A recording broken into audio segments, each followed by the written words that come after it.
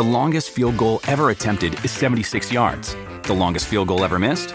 Also 76 yards. Why bring this up? Because knowing your limits matters, both when you're kicking a field goal and when you gamble. Betting more than you're comfortable with is like trying a 70-yard field goal. It probably won't go well. So set a limit when you gamble and stick to it. Want more helpful tips like this? Go to keepitfunohio.com for games, quizzes, and lots of ways to keep your gambling from getting out of hand.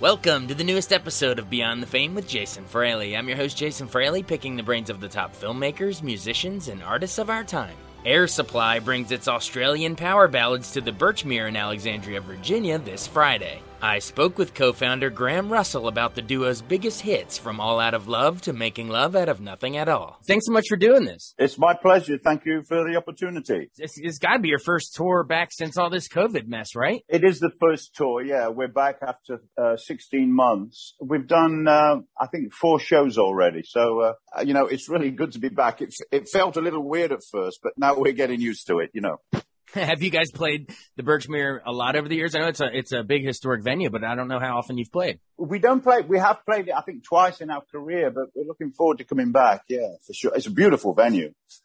Gotcha. So, I know I don't want you to spoil the whole set list, but what kind of stuff can we expect to hear? I mean, I assume all the hits, or is there anything new you've worked in there that you're working on? Yeah, we always play a couple of new songs, and I have a little spot when Russell goes off to take a break, and I play a brand new song. So it's going to be fun. Of course, we play all the hit songs too. I mean, that's what people want to hear, I think. I know when I go and see the Stones or McCartney, I want to hear all those great songs, Yeah, that's why they buy the tickets. So true, yeah. So we'll be playing all the hits. Take me back to the very beginning. Before you even formed the band, what town did you grow up in, and how did you actually get into music, as a kid? Well, I grew up in England, actually. I left for Australia when I was 18. And I was in a couple of bands in England, but they weren't going anywhere. And everybody were playing cover songs, and I really wasn't into that. I wanted to play my own song. So I just left. I moved to Australia, and in 75, I joined the cast of Jesus Christ Superstar. And I met Russell on the first day. I think him and I were the only 2 people that didn't know anybody. So we gravitated towards each other. We became really good friends. And, once I realized that he had this incredible voice, I thought to myself, wow, that's the voice I need, for my songs. And we just started a group. We said, let's start something together, which we did. And we had a record out before the show was closed. And our first record went to #1 in Australia straight away within 2 weeks. And that was really the beginning for us. And from there, we've had a lot of ups and downs, but that's how we began, Oh, absolutely. And so just to clarify for our listeners, this is Jesus Christ Superstar production. It's the Australian production where you guys met. Yeah. Did you meet Andrew Lloyd Webber or Tim Rice then, or did they not travel to the different productions? No, I don't think they came. I never met either of them, and I would love to. They're both brilliant, but I never did meet them. I mean, there were so many productions of Superstar around the world. I'm sure they were going to a lot of them. But which role did you play? Which role did you and Russell play? Well, I began just in the chorus as an apostle, but then I was promoted to the role of Peter, and Russell played he was an apostle too, but he sang Peter, he sang Annas, he sang all the roles that were within his register. I mean, he even sang Judas over 100 times, and he sang Jesus once too, live. So he was really going for it. And because he had the voice, he had that high tenor, and it was a very sought after voice, and his sound was so unique. So he really climbed the ladder really fast. Wow. Yeah. I mean, it's funny. It's wild that you mentioned that you guys, had recorded and even put out a record while the show was still going on. I mean, describe that process. Are you guys, doing rehearsals for the show and then you're coming back at night and recording? I mean, you had to be tempted to put on the album, "What's the buzz? Tell me what's happening." Well, the thing is this, I've already been working on my own and in bands for several years. And I knew that Superstar was a very positive thing in Australia. And I wanted to use that leverage. And I said to Russell, we need to create something while we're still in the show and use the show as climb that ladder. And we did. And it really worked for us. When our first record came out, nobody knew who we were, but we were the two guys from Superstar. And that really helped us. It really added that our first record was just beautiful. It was such a gorgeous record, and it became a classic in Australian musical history. It was one of the fastest rising singles ever to go to #1 in Australia. But Superstar really helped us. Oh yeah, and of course that first Australian, your debut album was self-titled. It was Air Supply. How did you guys come up with that name? I mean, were you tempted to call yourself the Russells? You got your last name and his first, but no. How did you come up with the name? We actually thought about that, funnily enough. Well, we needed a name because our record was going to be manufactured, and we agreed that whoever had the best name the next morning, we would go with. So that night, I had a dream, and this is a true story. I dreamt of a massive billboard, and it was white, totally white. And on the perimeter of it were all these flashing lights and lasers and all kind of weird lights going on and off. And in the middle of the billboard, in big black letters, were two words, and it said Air Supply. And I told Russell the next morning, and he said, well, we need to go with that name, which we did. And, so we always say that it was divine intervention from Superstar, but who knows? It appeared to you in a dream. That's wild. All right. So throughout the 70s, you got, Air Supply is putting out a bunch of records in Australia, and they're hits with Australia. Australians everywhere can sing Love and Other Bruises and Lost in Love, all those 70s hits. Yeah. But then when you come over here to the States, I guess it was in 1980, Lost in Love was the title of that album. How did that transition actually happen? Were you surprised that it caught in America, or were you actually surprised it took so long? Well, we came to the US first in 77. We opened for Rod Stewart for 6 months on his North American tour, simply because we opened for him in Australia in 76. And he liked the band so much after our first show with him, he came backstage and said, I want you to open for me next year. And we thought he was just kidding, but he wasn't. We opened for him for 6 months, 77. And we thought, because we were on a roll, we thought, we're going to break there too. But we didn't, and so it really brought us back to earth, and we had to begin again in 78. But by 1980, we'd had 2 or 3 big hits in Australia, and Lost in Love just found its way to Clive Davis.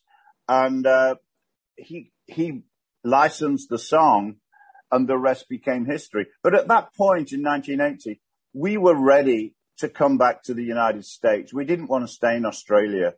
We wanted to be in the US where everything was happening. And we felt we had a good chance. We had the songs, we had the voice, and the timing was right. It was a new decade.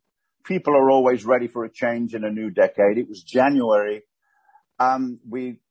Clive got on our team. We became really close to Clive, and he said, are you ready to take on the world? And we said, yeah, we are. And he said, okay, let's go. And he was right. We had 7 or 8 top 5s in a row. Oh, absolutely. Clive was instrumental. But you're right. We said January 80. Yeah. Your sound kicked off a whole decade of music and hits here for us here in the States. You mentioned All Out of Love, but real quick, that Clive liked that song, but how did you guys creatively come up with that? Take me into the songwriting process. Did that appear in a dream too? No. I wrote, All Out of Love was a hit in Australia in 78. It was one of our later Australian hits. But when Clive heard it, he said, this has got to be the second single, but you've got to change a line in there. originally it said, I'm all out of love. I want to arrest you. And that was the hit in Australia. But when he saw it, he said, in America, that won't fly. You've got to change that line. And he said, what about, I'm all out of love. I'm so lost without you. And I said, okay, let's go with it. Realizing that if Clive had a line in the song, it was going to be a massive hit. So, which it was. But he wanted to change that line. Now, whether or not it would have been a hit with the original line, I don't know. It's hard to say. We'll never know. But he changed that line, and the rest became history. It became one of our biggest songs. In fact, it was Song of the Year, Record of the Year, and it's been played over 5 million times on American radio alone. Oh, yeah, absolutely. I mean, here we are in 2021, and people can still probably sing it. I mean, I know I can. Well, it's funny because, you know, if I meet someone on a plane and they say, oh, what do you do? I say, oh, I'm a musician, you know. They go, okay. And then if they're kind of young, they might say, oh, I've never heard of that band. What do you do? And I say, I'm all out of love. And they say, I'm so lost without you. So then they know who we are. That call and response. Yeah, that's a way for you to keep the pulse on. Do people still remember you? Oh, hell yeah, they do. Everyone, all you got to do is say that one line and everyone will say it. Yeah. Well, you had a bunch of other hits, and we could talk about them all day, but my listeners will kill me if I don't at least ask you about another love song, Making Love Out of Nothing at All. How did that one come to you?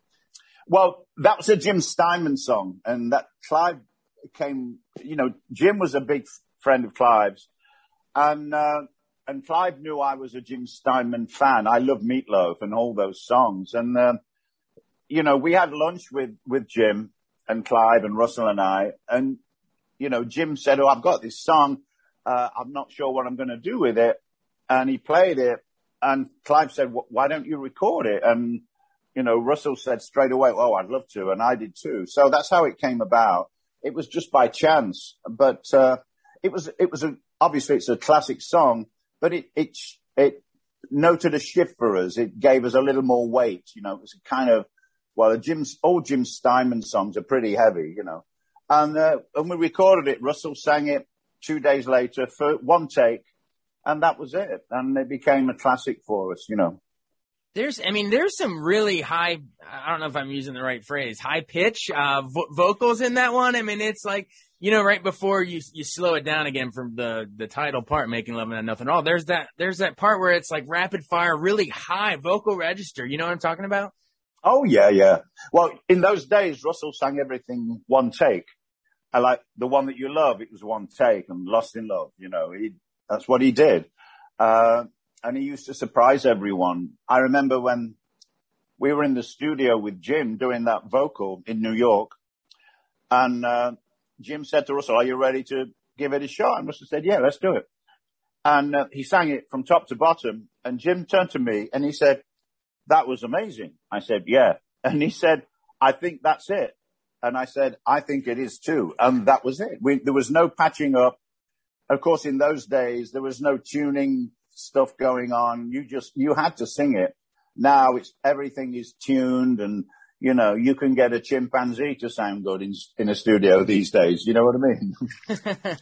Yeah, but the fact that you guys did it back in the early 80s without all that extra, you know, computer help, it's just, I think, if our listeners haven't listened to it in a while, put that back on right now, Making Love Out of Nothing at All, and listen to what we're talking about, man. It is unbelievable display of singing power there. And then in terms of the songwriting, it's Jim Steinman, but I'm pretty sure, didn't he also have Total Eclipse of the Heart, Bonnie Tyler, at the top of the chart at the same time? Like, he had both those songs? He did, and that's what stopped us going to number one. Making Love only went to number two because he had Bonnie Tyler at number one. And I called him when we went to number two, and I said, you know, you've got to do something and get that guy out of the top spot. But of course, it was his song. I was just joking, but we had a laugh about it. That's hilarious. That is really funny. But speaks to his songwriting prowess for sure. Oh yeah, he's brilliant. Awesome. Well, I mean, you've pretty much done it all. Aren't you a Lord now? Aren't you Lord Graham Russell now? I am, yes. How did that come about? Is that like a knighting ceremony or something? Yes. it's an English thing. It doesn't mean anything in the United States, but it's just from a property I inherited in England a long time ago. But I very rarely use it. You know, I mean, it's good to have it. And in England, when I go back to England, I use it. You know, but here, I mean, it's kind of a nice thing.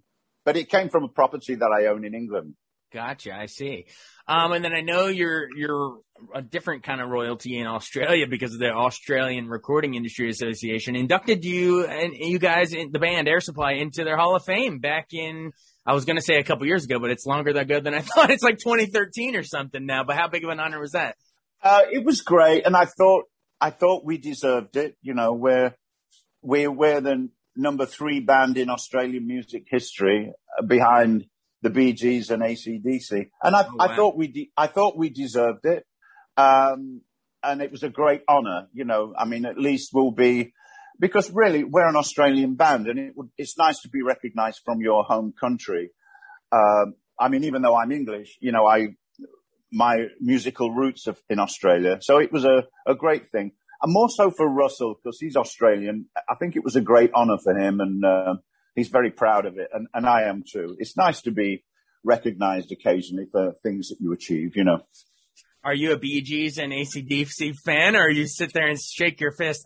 They're right ahead of us. Oh no, I grew up with the Bee Gees, and we used to do shows with AC/DC in the pubs in Australia in the 70s. So we know all those guys, and I mean, I've always thought AC/DC are the best rock and roll band in the world. And so we're in great company. And the Bee Gees, their legend goes without question. They are just incredible. So it's nice to be up there with those great guys, you know.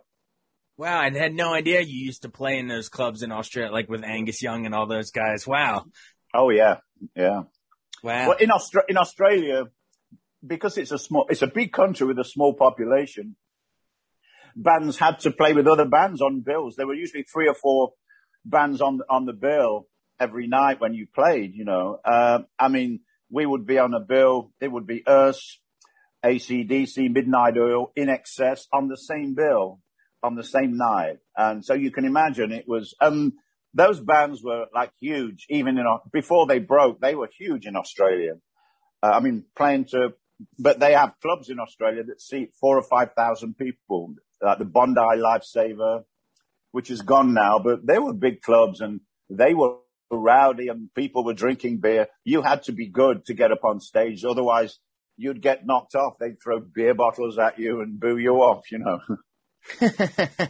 Awesome. Well, there you go. I had no idea that was the official rankings of the biggest Australian bands ever was AC/DC and Air Supply. Who are you ahead of? Do you know? Who's like 4, 5, 6?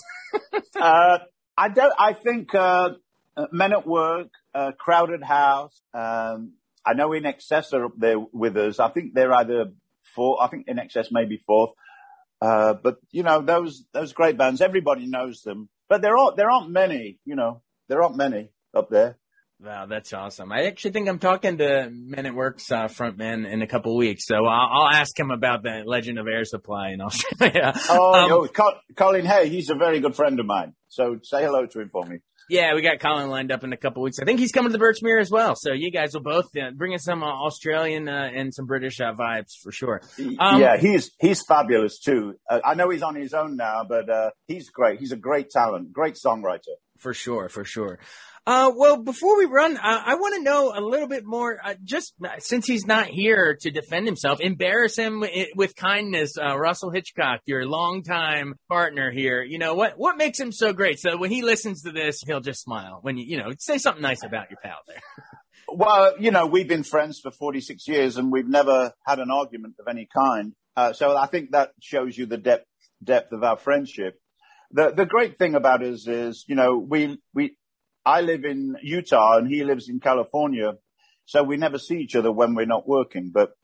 And he likes to leave everything to me as far as production of the albums and the songs. So, you know, when we get together or when we're ready to record, I'll say, I usually have about 20 songs and we get together, we go through the songs and we get in the studio and he just likes to get up and sing. Then his role is finished for a while. And that's the way we've always worked. But it works for us. He lets me do all the nuts and bolts and join the dots. And I like it that way too. But he's the greatest friend you could ever wish for, and the greatest partner in a band you could wish for. He's just wonderful. The Russells, the band name that almost was. I think Air Supply is much better. I do too. Awesome. Well, thanks so much for joining us. You've been really generous with your time. In closing, why should our folks come on out, our listeners, come on out to the Birchmere on August 6th? Oh, they should come because it's one of the best shows on the road. It's not a flashy show. We don't have video screens and pyrotechnics going on. It's just great music and a great show. And if people have never seen us before, they should come and watch it. It's a great, great show. Well, I appreciate you joining us again, everybody. Graham Russell of Air Supply. Thanks so much for doing this. I really, really appreciate it. Thank you, Jason. Thank you for your time. It's been a pleasure. Thank you. Thanks so much for joining us on Beyond the Fame with Jason Fraley. Remember to hit the subscribe button and give us a 5-star rating if you like what you hear. We'll see you next time.